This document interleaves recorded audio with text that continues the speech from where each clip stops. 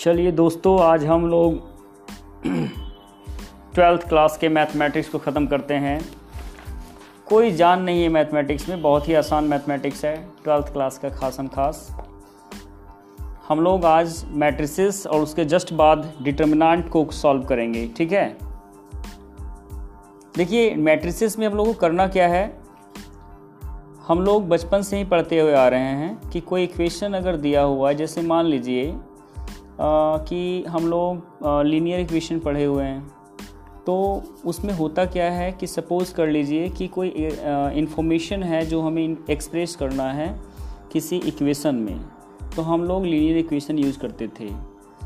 जैसे मान लीजिए कि कोई राधा है, Radha has 15 notebooks and 6 pens. Second है Faizia has 10 notebooks and 2 pens.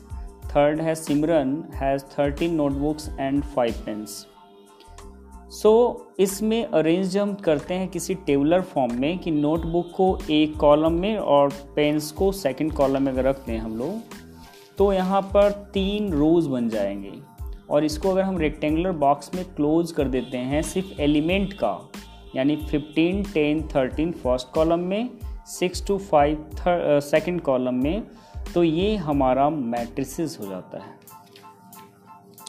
Matrices में हम लोग डिफाइन कर सकते हैं मैट्रिसेस को, और matrices is an ordered rectangular array of number और functions.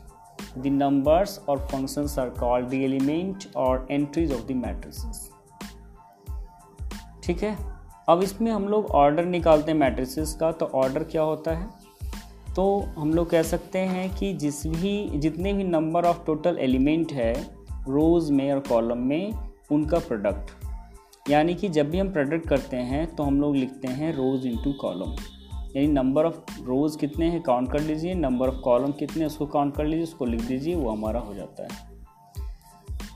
Now let us come to know about the type of matrices.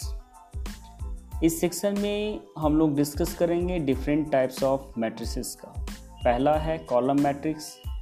Column matrix क्या होता है, तो a column matrix is said to be a column matrix if it has only one column, कि अगर सिर्फ एक column हो, यानी एक कॉलम होगा तो नंबर ऑफ रोज ऑटोमेटिक ज़्यादा हो जाएंगे।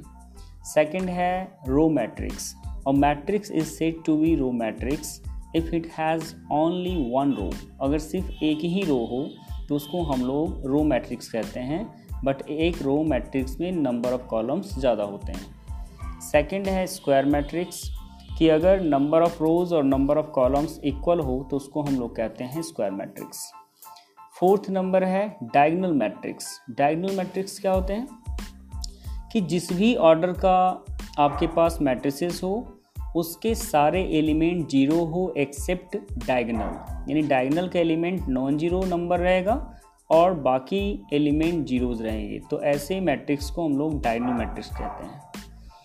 नेक्स्ट है 5 नंबर स्केलर मैट्रिक्स, कि अगर कोई डायगोनल मैट्रिक्स है उसके डायगोनल में सेम नंबर लिखे हो, जैसे -1 हो तो दोनों जगह, ये तीनों जगह, ठीक है, √3 हो, 2 हो, 5 हो, कुछ भी हो, मतलब डायगोनल आपका नॉन जीरो और सेम वैल्यू रहेगा और बाकी जो है जीरो रहेगा।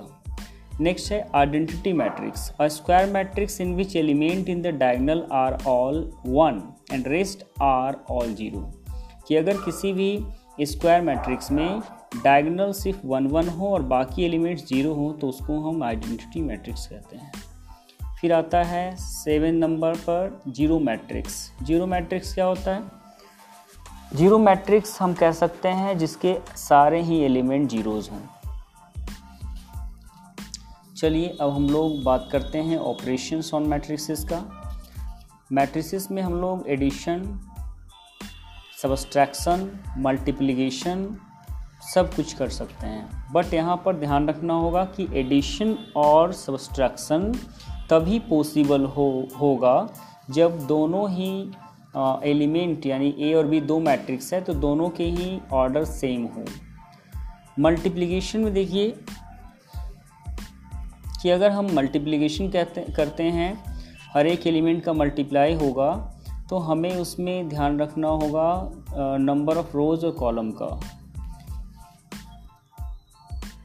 मीन्स कि अगर मान लीजिए कोई फर्स्ट मैट्रिक्स है ए जिसका ऑर्डर दिया है 2 × 1 और सेकंड हमारे पास दिया हुआ है ऑर्डर मान लीजिए 1 × 2, तो मल्टीप्लिकेशन होगा, यानी कि हमें देखना जितना उसमें रो है उतना ही सेकंड वाले में कॉलम होना चाहिए। नेक्स्ट आता है आपके पास प्रॉपर्टीज ऑफ मैट्रिसेस, जिसमें एडिशन का प्रॉपर्टी आता है। तो commutative law, associative law, existence of additive identity, ये सारे ही प्रॉपर्टीज़ को वेरीफाई करता है एडिशन।